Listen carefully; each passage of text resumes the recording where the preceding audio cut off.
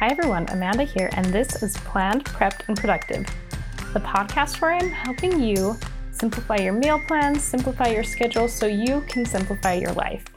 This is episode number 36, 5 productivity methods to get more done. As moms, we're constantly trying to get more done, right? Time really seems to be the enemy. You want to spend more time with your kids, your family, or even on yourself doing the things you love, but instead you feel trapped with the endless mundane tasks of motherhood, cooking, cleaning, laundry, again, cooking, again, diapers, carpool, the list goes on and on. So I talk a lot about how you can strategize a lot of these tasks and make them less time consuming than they were before. For example, meal planning and meal prep can help you spend less time cooking. Outsourcing can help you spend less time cleaning. Teaching your kids to help can help you get more done. There's a lot of different strategies here that will work, but at the end of the day, there are just so many tasks for a mom to get done. So how can you get those tasks done quickly so that you can actually get to the things that you want to do or believe in doing? Or if you're a mom that works at home, how can you get more tasks done for your at-home business to make room for the rest of your life? There are obviously a host of factors at play here. You could ask yourself if you're sleeping well. You can ask what your stress is like. Are you taking breaks? Are you only doing the most important things? All of these things could be a podcast topic on their own, but I want to talk specifically about the ways that you can get more done in your home faster. Or the ways that you can see you actually are getting a ton done as a mother, even when you go to bed without showering and spaghetti still in your hair. So to do that today, I'm going to go over 5 different productivity methods and talk about the kinds of tasks you could use each one for. Okay, so I'm going to go into these 5 different methods. I'm not going to go into crazy amounts of detail on each one, but hopefully give you just a little taste of what the method looks like, and I'll share what types of tasks each system will be best for. The truth is, I use a combination of productivity methods based on the types of tasks that I'm doing, and I think choosing just one method for productivity is a huge mistake, particularly as moms. We are required to wear so many hats, so it only makes sense that we need to use different tools and different methods for the different types of tasks that we're required to do. For a while, I was on the hunt for that perfect method that would meet all of my needs. I found that being flexible and using bits and pieces of all of the different systems out there is so much better for my actual productivity and is more what real life looks like. Okay, so let's dig into these methods. The first method I want to talk about is called Eat That Frog, and this method is based on a book by Brian Tracy. Before we dig into this method, we need to identify what a frog is, because it's actually really easy to get this wrong based on how Brian Tracy wrote it. Anyway, the idea of eating that frog came from a quote by Mark Twain, who said, "Eat a live frog first thing in the morning and nothing worse will happen to you the rest of the day." So this system should be simple, right? Choose the most annoying task you have to do today and do it first thing in the morning. Done. But it's a little bit more complicated than that. Tracy says that you have to choose tasks that you are likely to avoid first. That's where that frog comes in. And that are also likely to make the biggest impact on your life. So in order to do that, this system is actually about goal setting. So the first thing you need to do is identify what your biggest goal is. Then you set a deadline. Then you write down all of the necessary tasks for completing this goal. And then that frog analogy really comes into play. Once you know the needed tasks and you've identified what's actually the most important to you, so what will have the biggest impact, then you're ready to take action.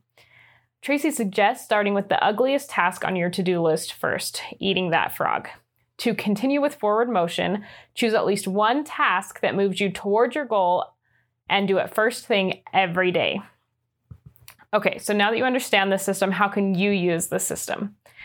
This system is best for goal setting and forward motion. So those big things that you've been putting off or avoiding for a long time, this system would be a good way to really tackle them, to dig into what actually needs to happen to make it happen and start making forward motion.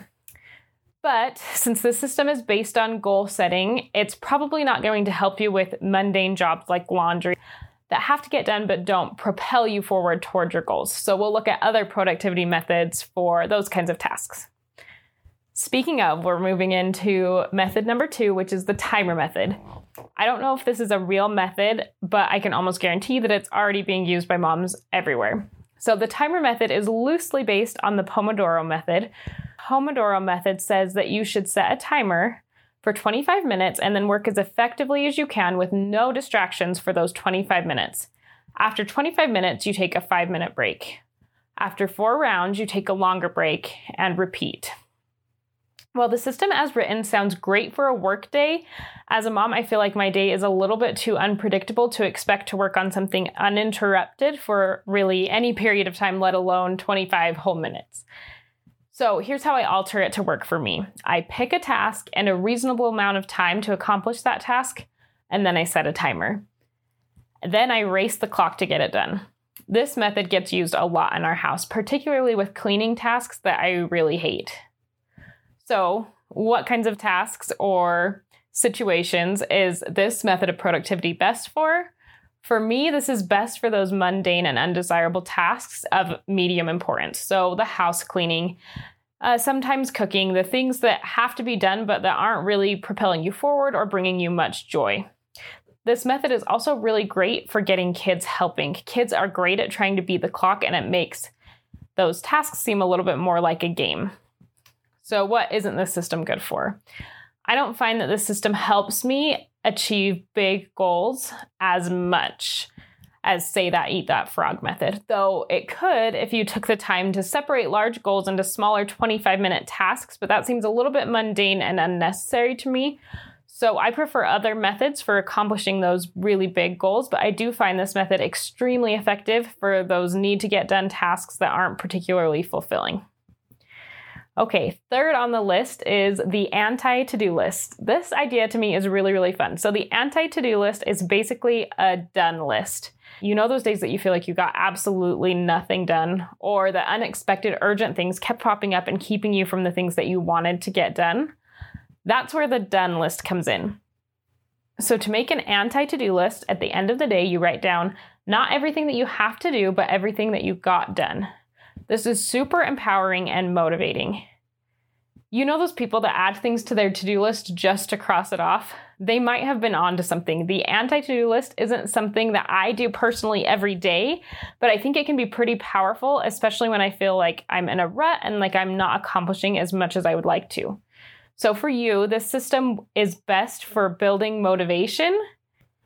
It's also really great for positive reinforcement. As a dietitian, I'm always telling people to add things to their diet instead of taking things away, because that way, every time they eat a vegetable or they drink a glass of water, they're winning and they're getting that positive reinforcement. And I feel like the anti-to-do list kind of follows that same kind of psychology, where you might start doing things just because you get to write it down after, and that will kind of propel you forward and get you excited about doing things again, especially if you're feeling really burnt out or stuck where you are.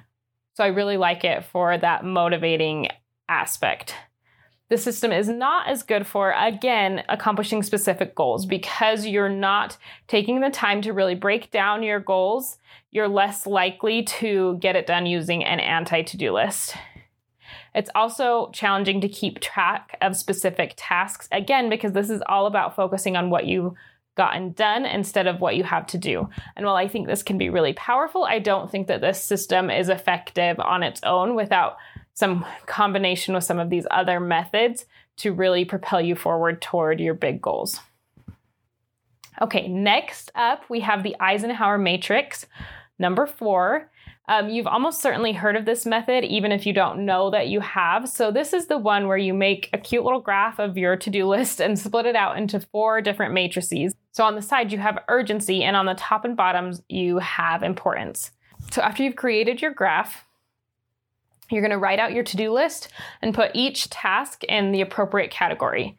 So I'll try and make this a little bit more clear. This is one of those things that's a little challenging to demonstrate, I guess, with just my voice, but you'll have urgent and important tasks, and they go in the top left. Non-urgent and unimportant tasks go in the bottom right.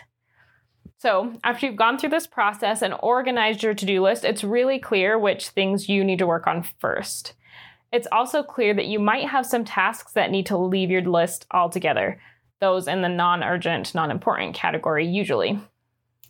I really like this method and I use it frequently.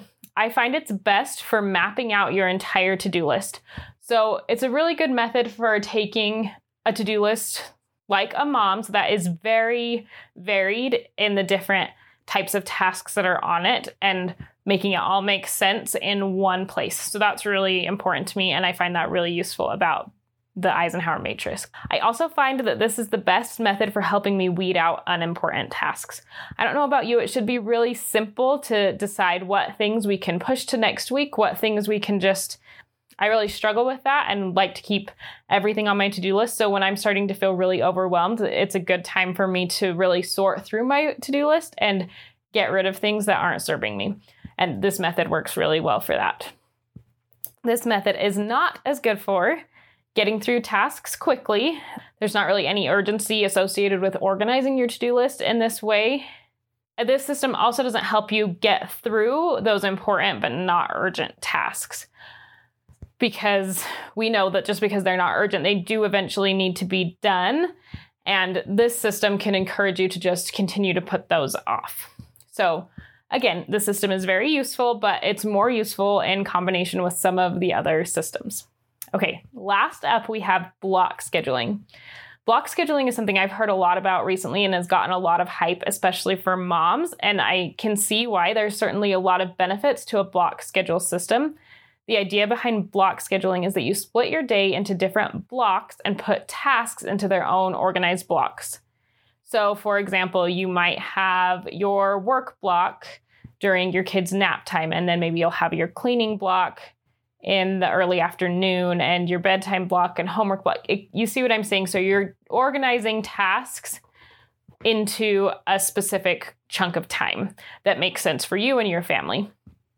So for me, I love block scheduling for my kids because it has the potential to be very visual. And I've talked about this in the past, but I can use a block schedule with my kids, and instead of writing, I can draw in the tasks for them.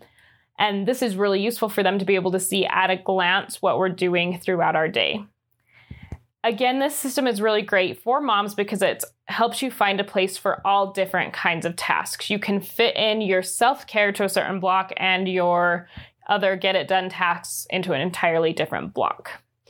So block scheduling is really great for finding balance, and I think that's what it's best for. It allows you to fit in the things that you wouldn't necessarily put on a standard to-do list because it is a full schedule for your day. And this is also the system that I like best for kids and find that my kids thrive under.